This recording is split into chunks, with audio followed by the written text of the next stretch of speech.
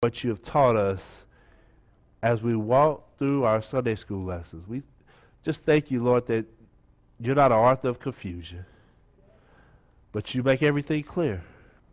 So, Lord, we pray that you just use this time to illuminate your word, that we might understand, that we might see what it is that you would have for us. And, Lord, as we grapple with your word this morning, help us to learn how to be content. It's in Jesus' name I pray. Amen. So I actually want to pick up reading at verse 4. Now, this is what we talked about last week, but I want to pick up reading from verse 4 because I believe that verse 4 through verse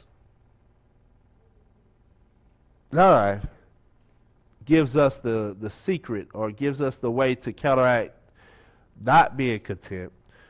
And we talked about that last week, about rejoicing in the Lord. But we'll revisit it again this morning. And it says, rejoice in the Lord always. And I will say it again, rejoice. Let your gentleness be evident to all. The Lord is near. Y'all wonder why? If you weren't here last week, why is he screaming? Y'all saw that exclamation point.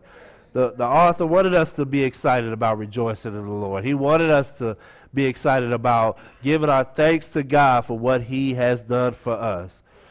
In verse 6 it says, do not be anxious about anything, but everything, your prayer and petition with thanksgiving, present your requests to God. And the peace of God, which transcends all understanding, will guard your hearts and your minds in Christ Jesus.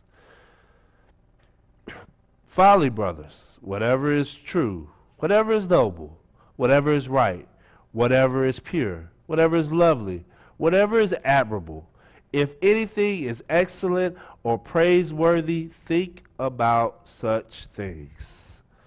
And then we get to our text for this morning. And it says, whatever you have learned or received or heard from me or seen in me, put into practice, and the God of peace will be with you. Indeed, you have been, I rejoice greatly in the Lord that at last you have renewed your concern for me. Indeed, you have been concerned, but had no opportunity to show it. And I'm not saying this because I am in need, for I've learned to be content, whatever the circumstance. So we're going to stop there, because Paul starts with saying he had learned to be content. So the first thing we want to understand about contentment, it's a learned behavior. It's something you're not born with being content. It's something you learn how to do. And Paul just didn't say, I'm going to learn to be content in just some of my situations, a good situation. He said, I learned to be content in whatever the circumstance. Whatever it is that Paul was going through, he says, I've learned how to be content. Let's define this word content before we move on. Content, the word literally means self-sufficient, adequate, needing no assistance. Self-sufficient, adequate, needing no assistance. When we think about that word content, meaning you don't need anything else. You have everything you need. And you view your life in that manner, that you are content. You have everything you need. You don't need anything else. And Paul says, I've learned to be content. You know, some things come up and you're just not going to be happy with it. You're just not going to be satisfied with it. You're not going to be feeling self-sufficient or adequate when you go through some bad times. And Paul is saying, I've learned this secret. And then he's going to tell us what the secret is. Keep going. It says, I know what it is to be in need, and I know what it is to have plenty. I've learned the secret of being contented in and every situation, whether well-fed or hungry. Now listen. Whether living in plenty or in want. Listen. There has been times where you can go hungry. And I don't know about you, Pastor Mills will vouch. Being hungry ain't a good time. Paul says, even when I'm hungry or well-fed, even when I'm living in want, if I need something or if I'm living in plenty, or if I have everything I need and more, I've learned the secret to being content. It says in verse 13, I can do everything through him who gives me strength. That's the secret. He says, I've learned the secret. The secret is I can do all things through Christ who gives me strength. So I want to look at this issue of contentment for a second. And I started to look at why are we not content? What are some of the things that happen to us to make us not content? And one of the things I came to, I feel like there were three main things. There's a lot more, but three main things that I see in the Christian community that causes us not to be content.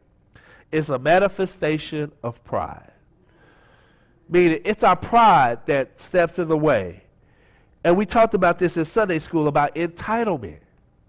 As Christians, we get this sense of entitlement that I don't deserve to go through anything bad. Listen, I'm a Christian. I don't deserve to go hungry. I got a good job. I don't deserve to be wanting food. I got everything I need. I should have joy. I should have peace. I should have all these things. I don't deserve to go through bad times. That's a Christian's entitlement. And what we learned in Sunday school, what we entitled to what? Hell. That's what we're entitled to. We're entitled to hell. We're entitled based on what we lived and how we lived in the past. We're entitled to hell. But by the grace of God, God has saved our souls, and now we have the gift of eternal life. But entitlement can creep in. And it's a pride thing. It's saying that I am better than this. I deserve better than this. And when we go through our situations, if we got our mindset and our visions on us alone, we're focused on the wrong thing. Because sometimes we can go through things for somebody else. I can give you some examples. My wife gets an opportunity to share with ladies who have lost children because she's lost a child. We get to share with kids about having a kid with autism because we have a kid with autism. Sometimes the situations we go through aren't for us, but they're for people around us. And if we go back to the very beginning of this chapter, what we read is if we think about it in the right way and rejoice in the Lord always, if we rejoice about those situations and circumstances that we're going through, that'll keep us from having pride. Because when we rejoice in the Lord, we're acknowledging that God is the one that provided us this stuff. God is the one that has given us this peace. God is the one that has taken care of us. And if we rejoice in the Lord, keep our minds on the right things, thinking about the right things, it's going to dictate our actions. It's going to dictate how we live and what we go through. Now, it might not be good things. The Bible never says we're going to have good things and have nothing to worry about. But it does say that we will be able to trust him and trust that he will lead us and guide us. He will never leave us nor forsake us. Look what it says in the Sunday school lesson. I had to bring this up because the Sunday school lesson had it right here. It wasn't me that said this. It was the Sunday school lesson. It says, entitlement creeps in when we look around at our circumstances and begin to foster the idea that we deserve something better than the situation or circumstances in which we find ourselves. That sense of entitlement is a lie. We aren't entitled to better things. You know, that's contrary to what our health and wealth prophets and teachers have taught us, right? What you see on TV, that God died on the cross, and by his stripes you are healed. By his stripes you should be healed, and you should have cancer because by his stripes you are healed. But that's not what that's talking about. But they misinterpret that scripture. By his stripes you have been saved. By his stripes you have been healed from the sin, from the what's the word I'm looking for? The condemnation of sin. Thank you. And because of that, that's why Jesus Christ died on the cross for us. But pride isn't the only thing that causes us to not have contentment. Contentment is a fruit of unbelief.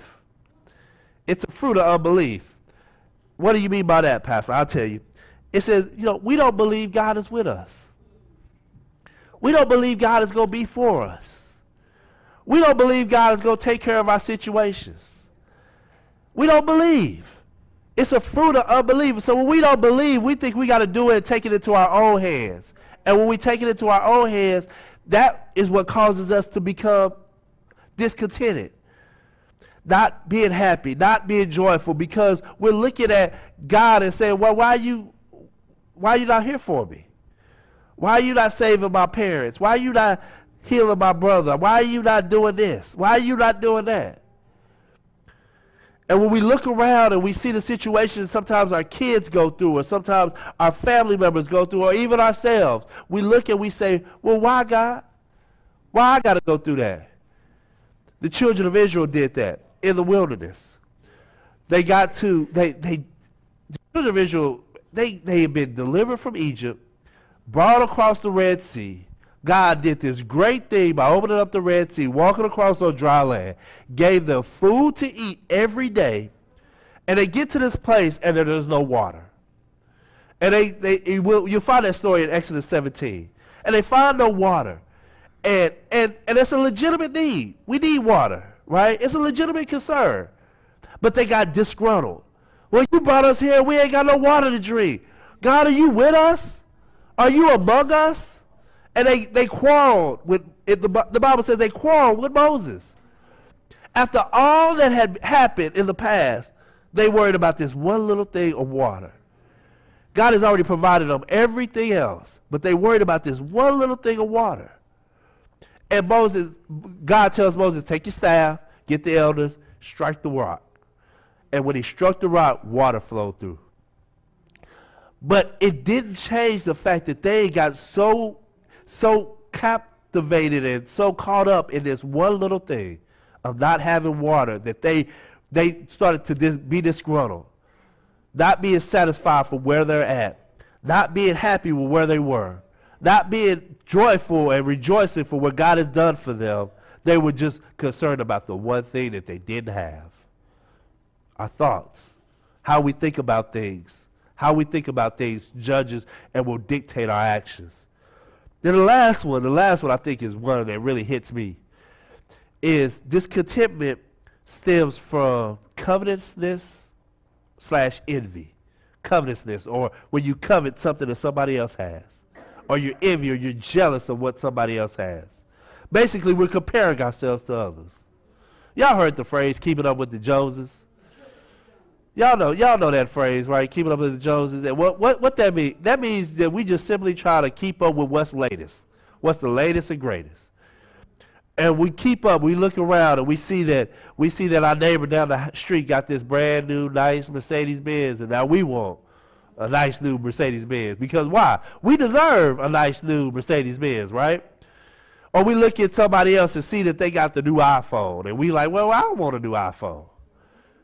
We covet, we compare ourselves to others. And it's not just when we look around, we do it on social media all the time.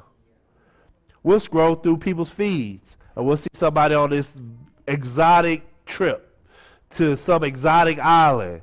And we like, well, I want to be on some trip to some exotic island. And we look at what they have and we compare with what we have or what we don't have. And when we do that, we find ourselves becoming upset or disgruntled with what God has given us.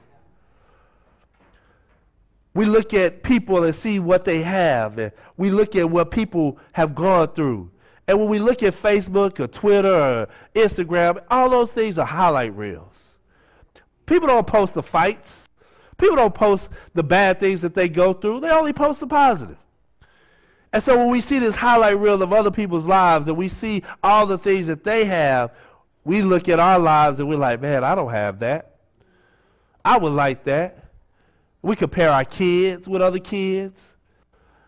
If somebody's kids gets a straight A, well, they go to some bad school. That school ain't as hard as my kid's school.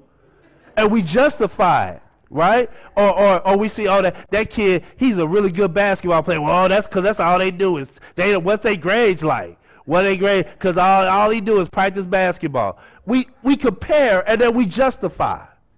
Oh, I guess I'm the only one that does this. Oh, let me see if I can find some people in here. Body images. We see people be like, all they do is work out. They got all that time to work out, but what they do, what kind of job they got? How often they working at their job? You can't spend all day in the gym. And we look at what people have, and we look at what they look like. Now, I got a brother-in-law. My brother-in-law is a personal trainer. And so I see him, I'm like, dang, that dude's fit. And I'm looking at myself, my gut, and I'm like, man, I would. And I compare myself to him. And I'm like, man, I wish I could be more like him. Not thinking about all the things God has blessed me with. We get caught up in looking at other people and comparing our lives to them. And we covet and we're envy of that. And we look through it, and don't let it be somebody you don't like either. Or somebody that get on your nerves and you see they feed and they celebrating something that's positive. All the bad things that you think about, you're like, well, that person, that this, and they don't. And we compare. And we ended up being upset and disgruntled. And we aren't satisfied with our lives because of what we see in a highlight reel of other people. Paul says, rejoice in the Lord, always. And again, I say, rejoice. Be satisfied. You know, we look at kids. Listen to me, young people, because my fear is this: social media. They saw that kids have been killing themselves and committing suicide on a up. I wish I had the statistic, but the amount of kids killing themselves has been on the rise. The amount of kids that are committing suicide is on an all-time high, and it tracks almost perfectly to the amount of social media usage. As social media usage went up, kids started to kill themselves more. Part of it's cyberbullying. Part of it is but I also believe that part of it is because kids are comparing their lives with other kids. And then they're starting to feel that they're not worth anything. They don't have it like everybody else, like another kid. They don't have it as well as this person or this person. They don't realize that all kids are struggling and going through the exact same things. Even when we were in school, it's the same thing. It's just more publicized. You see one kid and you think that kid is popular and he got it going on, and you don't realize that kid's parents is an alcoholic and drug addict, and you don't know the struggles that they're going through. All we see are what people allow you to see, these facades. Be very careful about that. Thank you, Nikki, for putting that up there. It says suicides is the 10th leading cause for death in the U.S. In 2017, 47,173 Americans died by suicide. In 2017, there were an estimated 1.4 million suicide attempts. And this is everybody. Suicides and self-injury cost the U.S. $69 billion. That's just from everybody trying to commit suicide. And it comes from a lack of contentment. Going through situations and not rejoicing in the Lord. I can believe that about non-Christians, right? Because non-Christians have no hope. But for us who are in the body of Christ, us who should have our faith and hope in Jesus Christ, we should be able to counteract those statistics. But I bet the statistics are the exact same for the church. You have pastors committing suicide. And I didn't mean to go down this suicide road, but it's important to understand when we start to compare and get focused on what we don't have, and our thinking gets caught up in what we don't have, we are going down a dangerous road. We're going down a dangerous road of anxiety and discontent. The Bible says that do not be anxious for nothing, but everything in prayer and supplication make your requests known to God. And the peace of God, which passes all understanding, will guard your hearts and your minds. You know, there's a lot of people in Hollywood wish they had peace. They got a lot of money. They don't have no peace. Matter of fact, let me read to you this article I read the other day. It's talking about Bethesda, Maryland. And Bethesda, Maryland, is the Bethesda area residents are among the best educated, highest paid, healthiest people in the nation. Most of the people there, the article said, have secondary education, have secondary degrees. So they have masters or PhDs in something. Most of the residents. It says, so why are the people complaining about not being happy?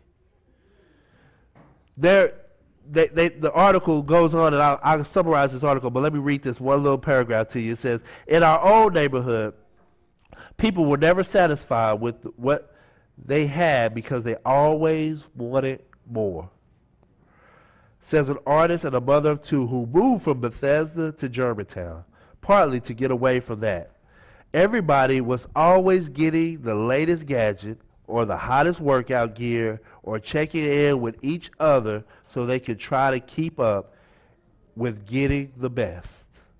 But trying to keep up wasn't making them happy, and their discontent was practically contagious. You got these smart, educated folks that are never satisfied. They're looking for something. They're looking and they're comparing themselves to this person. Oh, that person got the latest workout gear. I need to get the latest workout gear. Oh, that person just got a brand new $1 million house. I need to get a brand new $1 million house. And they're constantly comparing each other. And it says that they were just unhappy. And then the fact that they were always on social media, they didn't have any real relationships. They didn't have any real connections with human beings. That's why we ask you to come to church. Because you can watch church from home, right? You can be at home and you can get a good word at home. There's a lot of good preachers. I mean, there's a lot of bad ones too. But there's some good ones on TV. You can get you a good word at home. That's not why we come to church. We come to church partly to get fed and to be edified. But other reason, like we do in Sunday school, is to share. So that people will know that you're struggling with something and that you can go through things.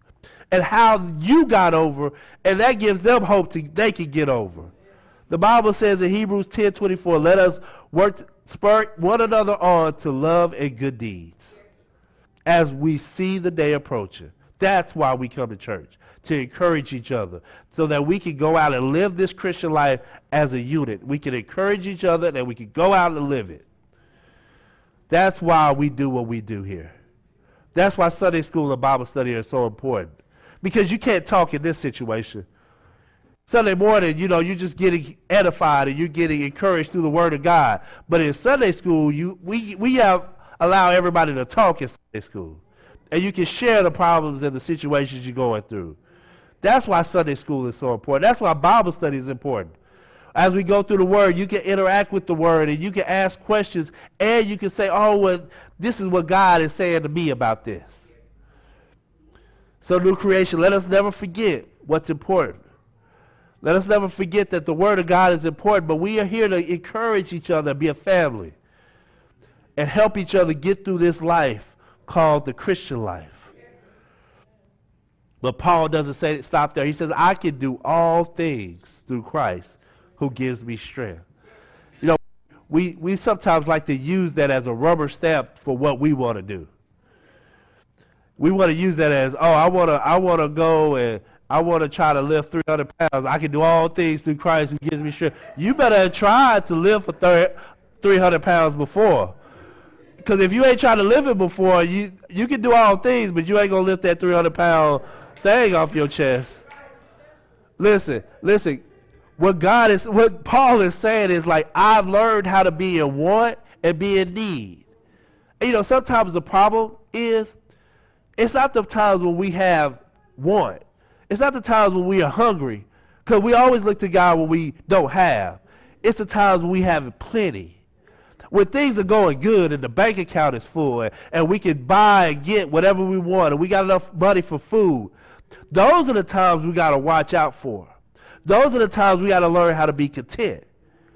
Because when we start to depend less on God and depend more on ourselves. That's when pride steps in. Says, I can buy that. I got money for food. Yeah, I'm not worried about that. And we lose sight of what's important. We lose sight. And so when we see this, I can do everything through Christ who gives me strength. It says everything for a reason. We can do those things, but it's not just to rubber stamp the things we want to do. It's to help us to be content and learn how to get through those situations, and we can learn how we can rejoice and think positively about those things. But he doesn't stop there. Let us get to the close. He says, verse 14, yet it was good for you to share in my troubles. Moreover, as Philippians know, in the early days of our acquaintance with the gospel, when I set out from Macedonia, not one church shared with me in the matter of giving and receiving, except you only. For even when I was in Thessalonica, you sent me aid again and again when I was in need. Don't miss this. Philippians were a giving church. They always was giving to Paul and helping him out. And Paul is saying you never miss the opportunity to give. Verse 17, it says, not that I'm looking for a gift, but I'm looking for what may be credited to your account. I have received full payment and even more. I am amply supplied. Now that I have received from Epaphroditus the gifts you sent. Listen, Paul saying, I have everything I need now. That Epaphroditus has brought this gift.